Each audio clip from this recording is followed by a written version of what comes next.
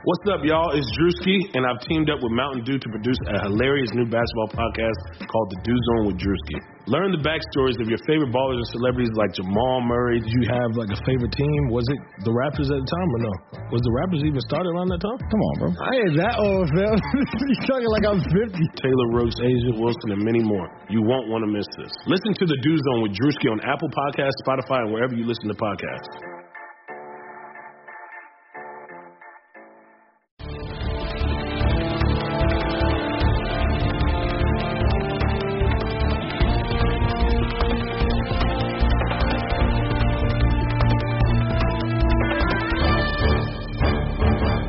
Hello, everyone. Welcome into another episode of Kentucky Daily, a daily podcast covering your University of Kentucky Wildcats. I'm your host, Sean Smith, joined by my co-host, Derek Terry of the Cat's Paws. Derek, we're back for another day.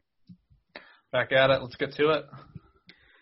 And let's go ahead and we'll stay with the basketball topic. We'll keep that trending from the last 2 days, Derek, but we are going to talk some football as well. But we've got to start at the top here. So the NCAA tournament is traditionally 68 teams with the first 4 in Dayton.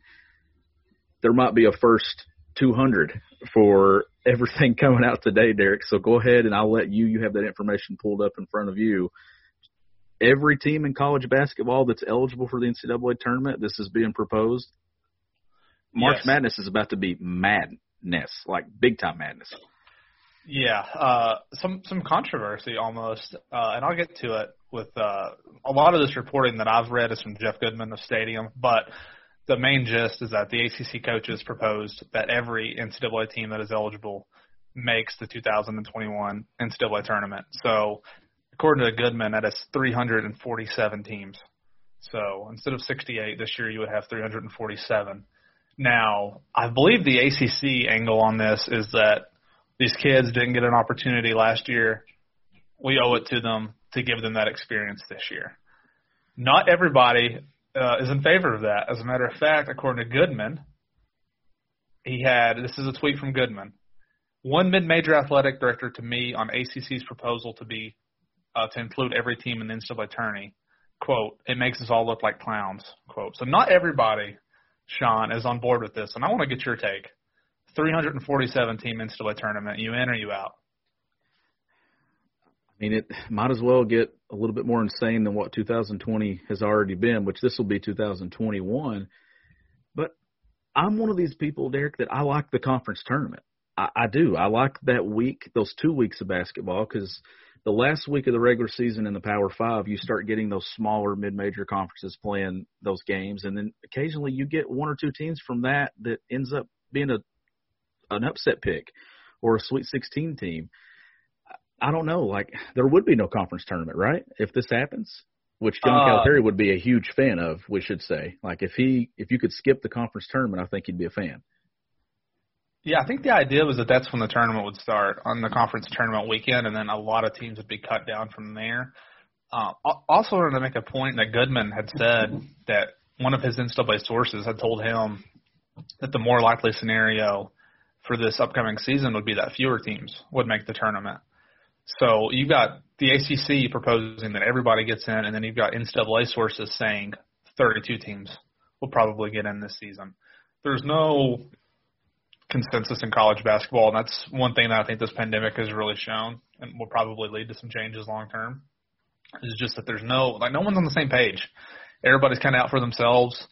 And just because, obviously, since the ACC proposes, it doesn't mean that this is what's going to happen. It's just an idea being thrown out there. I would have loved to have heard Calipari's take on this, though. I've not seen him tweet anything, but it's an interesting thing to talk about. And for this time of year, it's going to get a lot of play.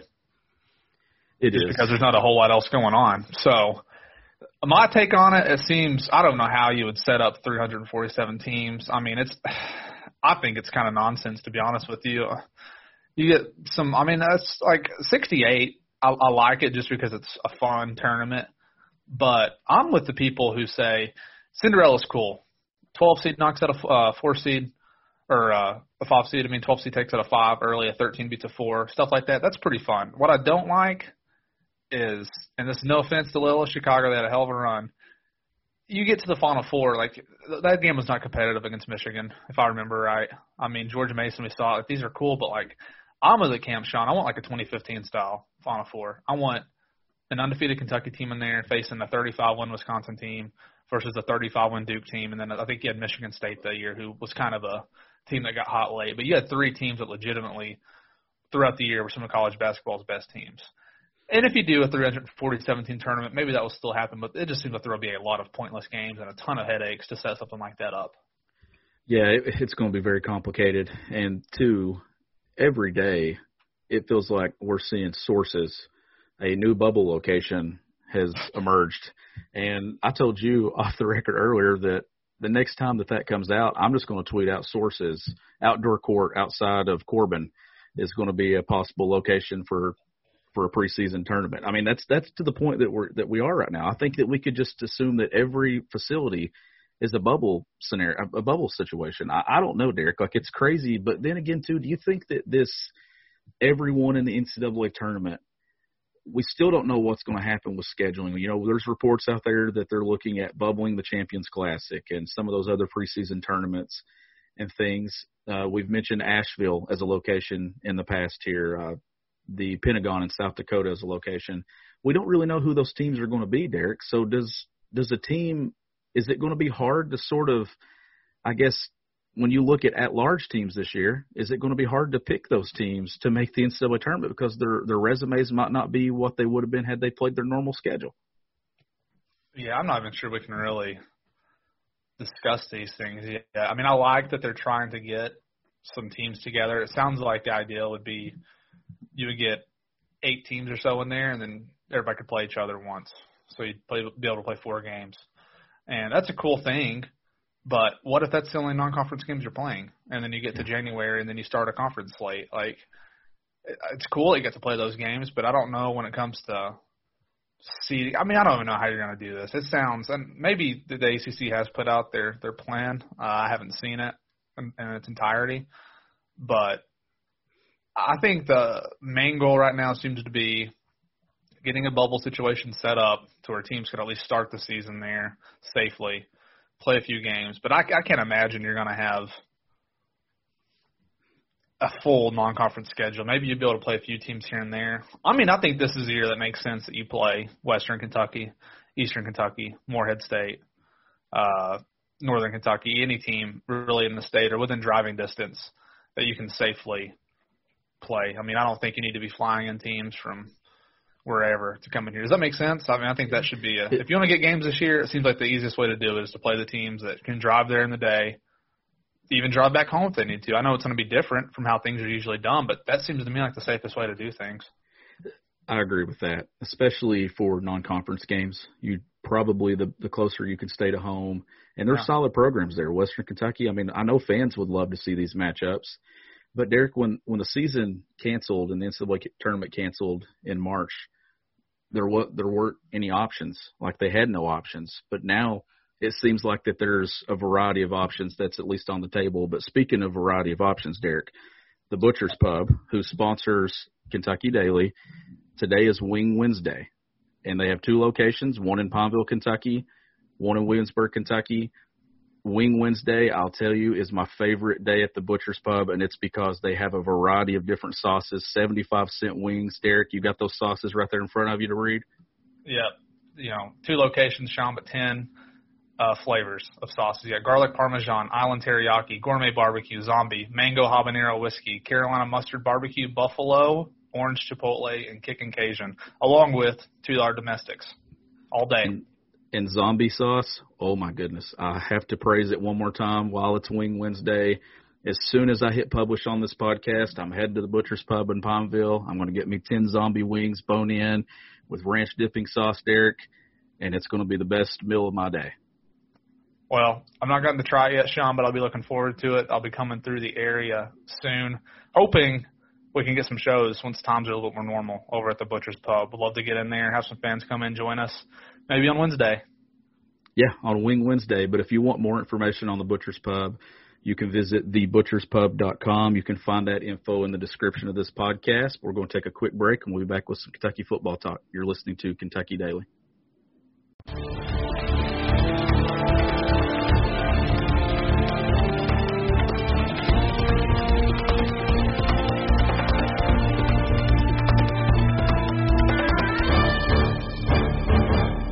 Welcome back to Kentucky Daily. Derek, let's go ahead and jump into the football section of the show. So we had Eddie Guerin Tuesday post-game, and then we had Cavassier Smoke and Keaton Upshaw. What were some of your takeaways from what Coach Guerin had to say? He did mention DeMarcus Harris's name again, which is a name that is starting to pop up frequently now in interviews, Derek, at that wide receiver position. Yeah, Harris was a guy who I was told on Saturday had looked really good, had about a 40-yard reception from Terry Wilson. He's been running with the ones, at least he was on Saturday. I assume he has been throughout most of camp. So he's an interesting guy because he was well on his way to playing more than 4 games last year. Obviously, I think he got injured at one point, and then by the time he was ready to come back, Lynn Bowden had already taken over at quarterback. So at that point, it made no sense to play a guy like that if he was maybe going to get 1 target a game. It just didn't make sense to burn a year. But, Eddie did talk about him. To me, Sean, one of the biggest storylines I thought came out over the weekend was along that big blue wall at left guard. Kenneth Horsey was out. I believe Stoops talked about that on his show. I think it might have been injury related. I really can't remember. Either way, the bigger news I thought was that it was Austin Dotson, the Eastern Kentucky native down from Belfry High School, who has been running with the first team. And if you look at the photos that UK sends out from practice yesterday, it looked like he was on the first team again. So this is a guy who a lot of people hadn't really talked about, myself included. I knew he was still around, but this is a guy who is in his 4th year, has not really played at all at Kentucky, who is now getting first-team reps at left guard. And he was someone that Eddie praised yesterday, so that he had felt him throughout the camp and throughout the scrimmage on Saturday. And it had seemed like it was more or less a done deal that Kenneth Horsey would be that left guard. But now with him missing a little bit of time, those are the 2 guys that you'll see. I'm assuming both those guys will play at Auburn. But, you talk about an interesting move up the depth chart. Austin Dotson making his way there. Yeah, it's good to see, especially a Kentucky kid, getting his chance late in his career to move into one of the most difficult positions on the roster to find playing time for, Derek, find snaps for. I mean, the offensive line is the most established position on this Kentucky football roster, has been for years now. That I would say that and the running back spot are the 2 most established, I think, position groups. Would you agree with that? Maybe the hardest to break into to get snaps? Yeah, it's definitely on offense, those 2. And then on defense, I think the secondary, the defensive line. I mean, they've not had to play a freshman defensive lineman above the 3rd team yet, which doesn't mean that guys won't break through. But you have, at this point, on the defensive line, a legitimate 3 deep. And I would argue that you have the same in the secondary.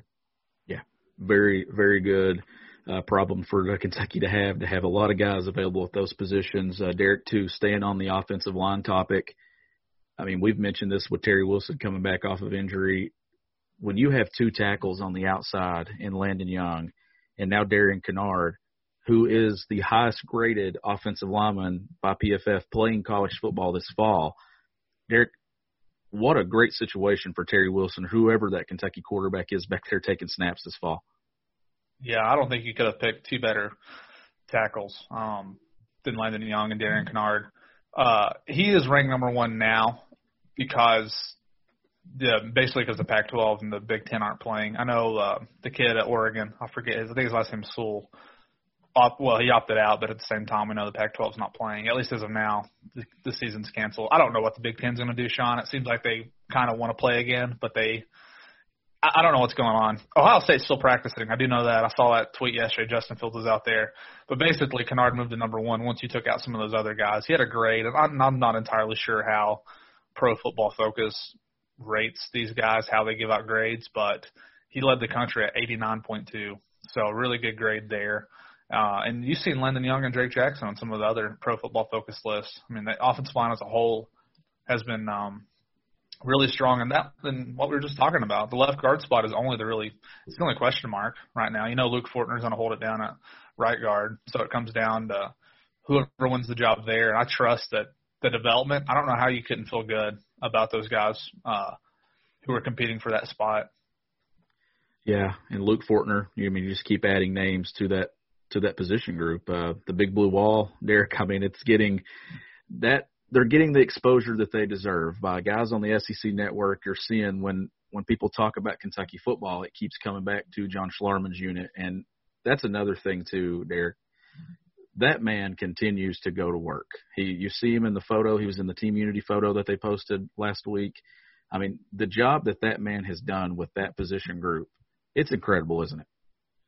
Phenomenal job. I mean, you just talk about the guys through the years at UK. And I started thinking about this earlier because I was thinking, man, you got Kennard as a number one offensive tackle. I'm fairly certain if the NFL draft is normal, 7 rounds like usual, Lyndon Young is going to get picked somewhere in there.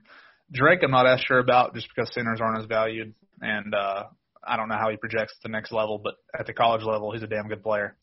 And I was thinking, I mean, could this be one of the best offensive lines in school history? And then I thought, I mean, maybe we actually just saw potentially the best line in school history last year. I mean, am I crazy for thinking that? Because Young's going to be a draft pick. Kennard could probably leave after this year. I think you can assume he's going to leave after this season. Probably a second or third rounder. Young, I think, somewhere in the middle rounds unless he just blows up. And then Drake's going to be most likely an all-SEC type player. And then last year you had a third-round pick, I believe, Logan Stenberg. Yeah. You got 4 guys probably who are going to play in the NFL. Has UK had an offensive line like that? Not that I can remember. And, you mentioned how centers aren't valued as much in the NFL. I mean, you got a guy like John Toth, who was one of the best centers in Kentucky football, and he's not been able to break in consistently in the NFL. I know he was just waived, was it by the Browns? Yes. In the last few days. That doesn't mean that Drake doesn't have NFL potential. It's just about finding a spot and finding a situation for him. And, knowing Drake's work ethic, he's going to have an opportunity to do that. But they're just looking at that group overall. I think that's why a lot of people favored Kentucky in that opening matchup at Auburn, is because of the offensive line play. And early in the season where you didn't have the spring, what that line's going to be able to do. It's going to be able to protect Terry, and it's going to pave the way on the ground. No question. Even a guy like Dotson being able to break in there, I think it finally shows some trust for him that he's worked his way there. And he's had some injury problems too. But he was a guy at Belfry. Anybody who's familiar with Belfry, I watched them beat my high school enough over the years. Very run heavy down there. I think he had to make an adjustment to pretty much learn how to pass block and do some things like that. But I'll tell you another guy, Sean, and I'm not comparing Dotson to this guy, but you didn't see a whole lot of Bunchy Stallings until his 4th year either. And Bunchy became one of the top offensive linemen in the country by the time that he left UK. I think he had played a little bit at guard his sophomore redshirt season. UK was playing so many guys in 2016 along that line.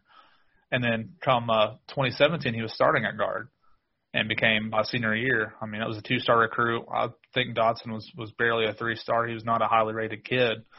But Schlarman has shown that he can develop. And when I was talking about potentially the best line in school history, it just occurred to me that I think UK's only had 2 offensive linemen drafted, Larry Warford and Logan Stenberg, I think maybe this whole century. If there's one more guy, I'm forgetting him. But that's to me is a major change. And that's a really good – like you can have great college players who maybe for whatever reason don't pan out in the NFL. I'm not saying – I mean, that definitely happens.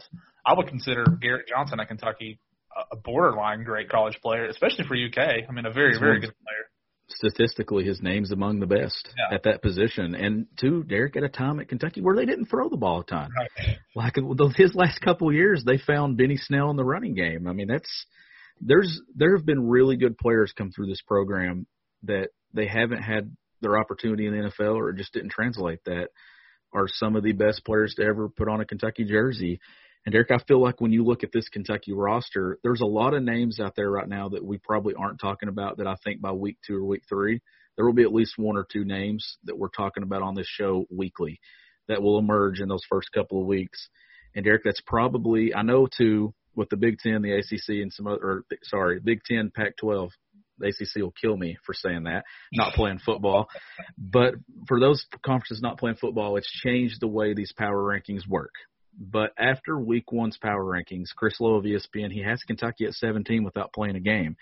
That is ahead of UCF at 18, Memphis at 19, Appalachian State at 20, Baylor 21, Louisville 22, Florida State 23, Kansas State 24, and Miami at 25. And ahead of Kentucky, a spot ahead, is TCU at 16, North Carolina 15, Tennessee 14. So I'll just ask you this. We don't really know yet because we haven't seen any football. But do you think that that's a fair spot for Kentucky to be, given the circumstances and situation around college football right now? Yeah, I think so. I think that sounds pretty good.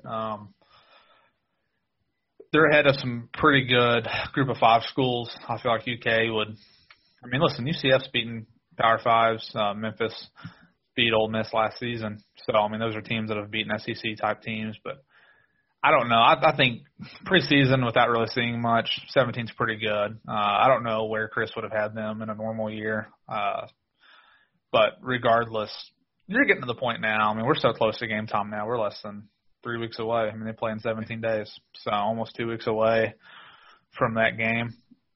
If they beat Auburn, you'll have a pretty good feel of kind of where things are. But one thing we didn't talk about, Sean, I don't know if you got a chance over the weekend to watch any of those college football games. Did you get a chance to watch any of them? I watched a few minutes of the Memphis game Saturday night. What'd you think about the environment? You know, not many fans there. It wasn't as awkward as what I thought it would be. I really thought that it was going to be awkward when you look around the stadium. And I have a friend that writes on the Memphis beat, and I was asking him and checking in with him about it and everything. And he said it was just good to have football back. But there were a lot of people, Derek, that chose not to go, that had tickets on the front row. When I looked at that picture of that stadium, it wasn't – I mean, sure, it was weird to not see it full because last year Memphis had that place full because they were a good football team.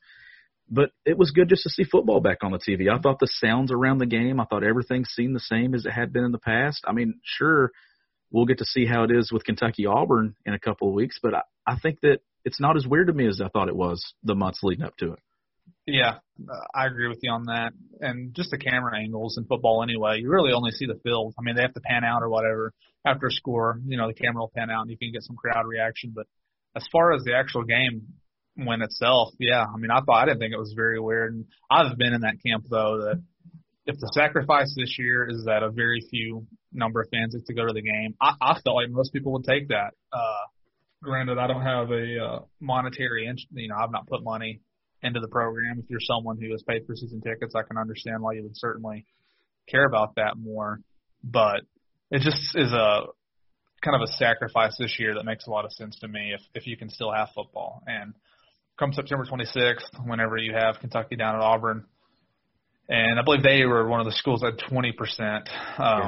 LSU did 25 today.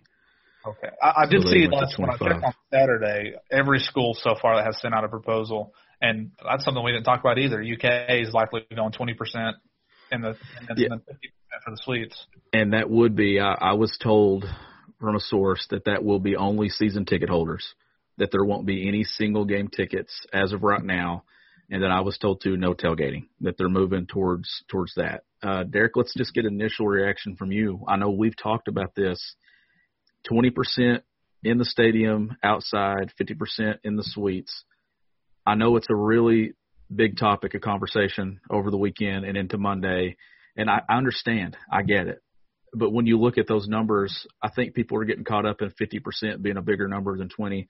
There's going to be a significant higher amount of people outside than there are going to be inside the booths or the suites. Yeah, I mean, I know, like – when you talk about narratives, like I guess the number doesn't help for the people who believe that Kentucky caters more towards the people with more money. I would say that that's kind of life. I mean, that's just how it works. I mean, money kind of equals access. I'm not saying it's right. It's just the way of the world.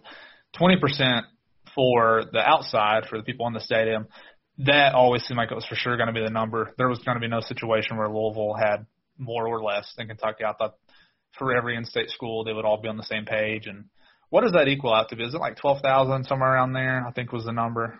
Yeah, I think what's it hold? I think 12,005 stands out to me. I don't know why that number stands out. Isn't it 61,000 somewhere around the Yeah, they've done the stadium reduction. So, yeah, that's probably about right. But it feels like,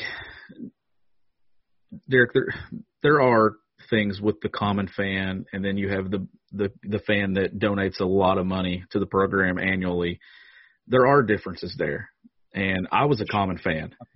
I sat in section 142 at Old Commonwealth Stadium a lot, and that was great for me. I never had – I mean, people that go sit in the booth, that's great. I always wanted to be out there in the atmosphere, and I think people have their differences, but I understand where fans come from with being upset. But at the same time, I feel like now's the time that you want to lean on those donors. and you want to lean on those boosters. That way you don't have to cut jobs around UK athletics. And so far, Derek, it seems like that UK athletics has sort of been able to survive that to this point. The one thing that I agree was a little silly is the alcohol issue.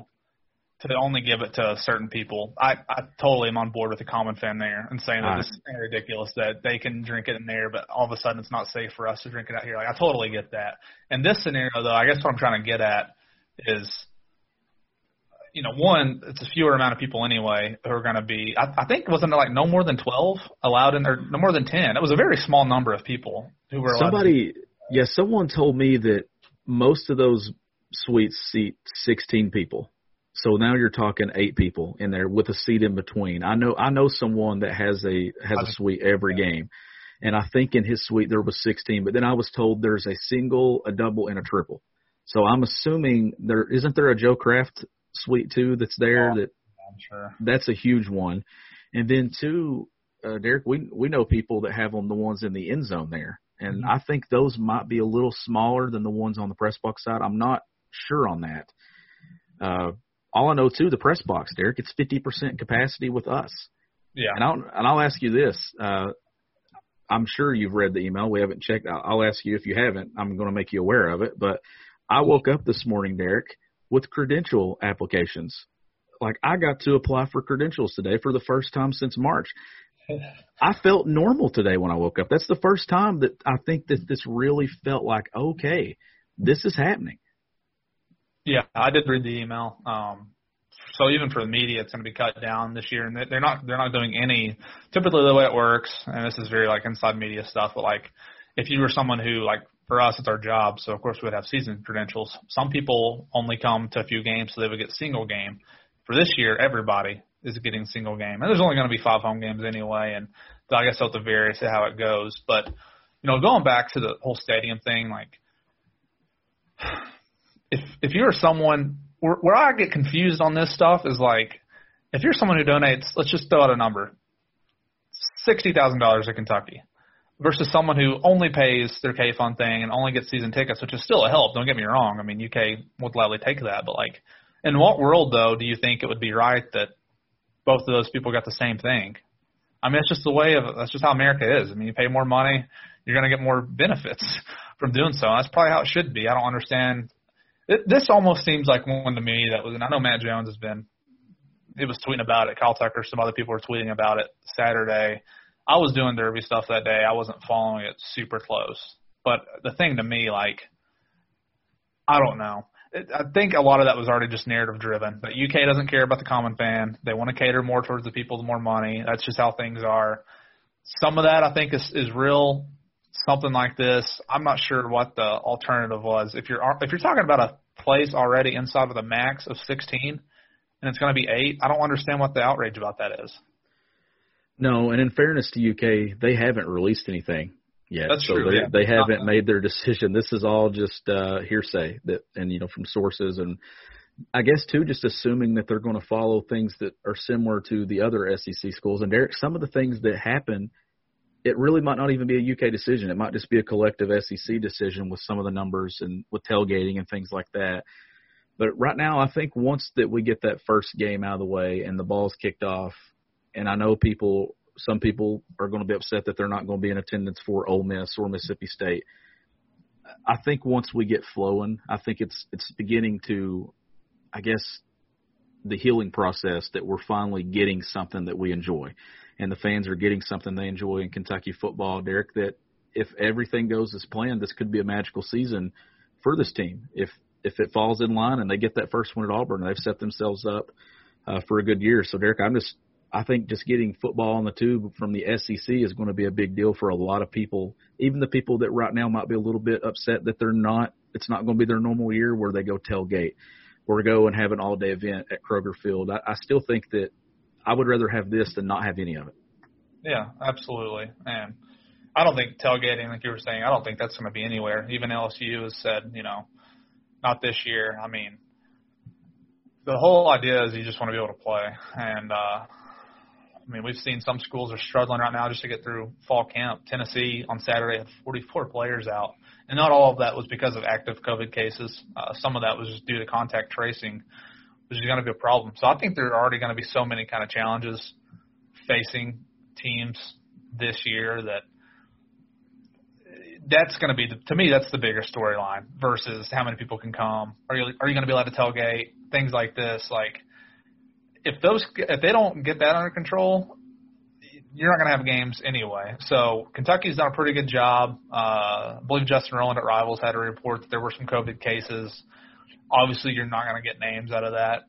No one's asking for names. But just what you have to kind of avoid is just having position groups get decimated. And for Tennessee, I believe 30 of those 44 that were out on Saturday were all on the offensive side of the ball. That's 2 weeks that they've had guys out. So this early season is going to be a struggle. I mean, Tennessee's talking about not even being able to really practice the full amount of times that they're allowed to practice. And two, Kentucky plays them early in the season, Derek. This might be an advantage that Kentucky gets, where you get a team that's not really prepared to do very well at the beginning of the year. I mean, that's what COVID presents in this season, is it can happen to you at the beginning, it can happen to you in the middle, it can happen to you at the end. I think the only thing that we can hope, Derek, is that numbers sort of stay manageable to where if there is a situation, you isolate who you need to isolate.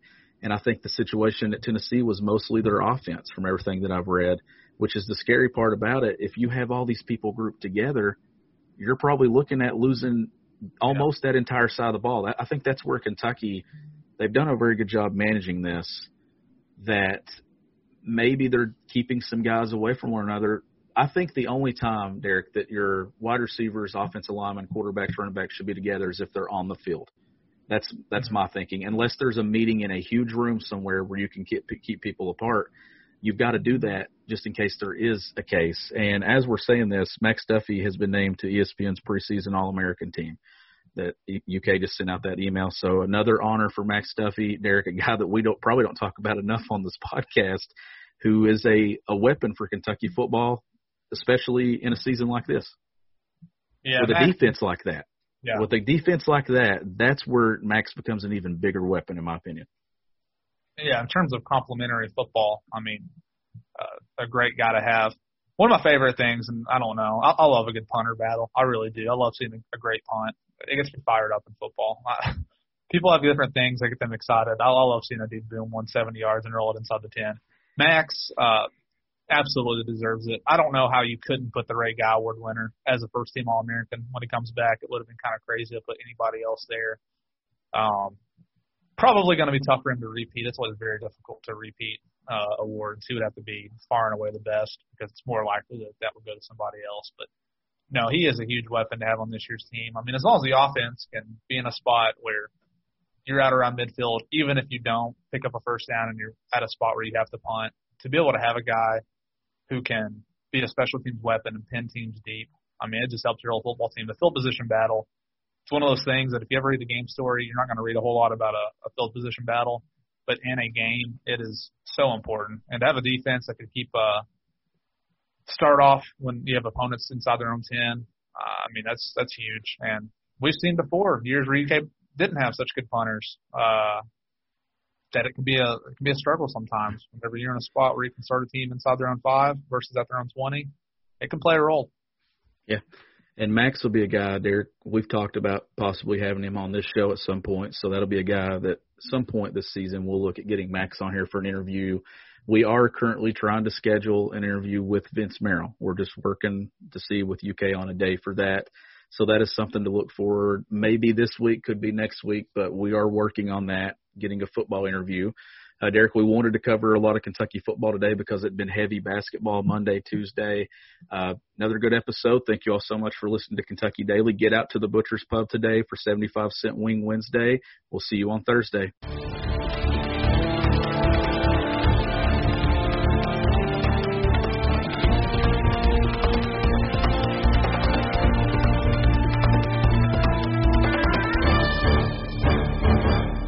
For the ones standing guard, for the eagle-eyed, for the knights in shining armor, and for all those who support them.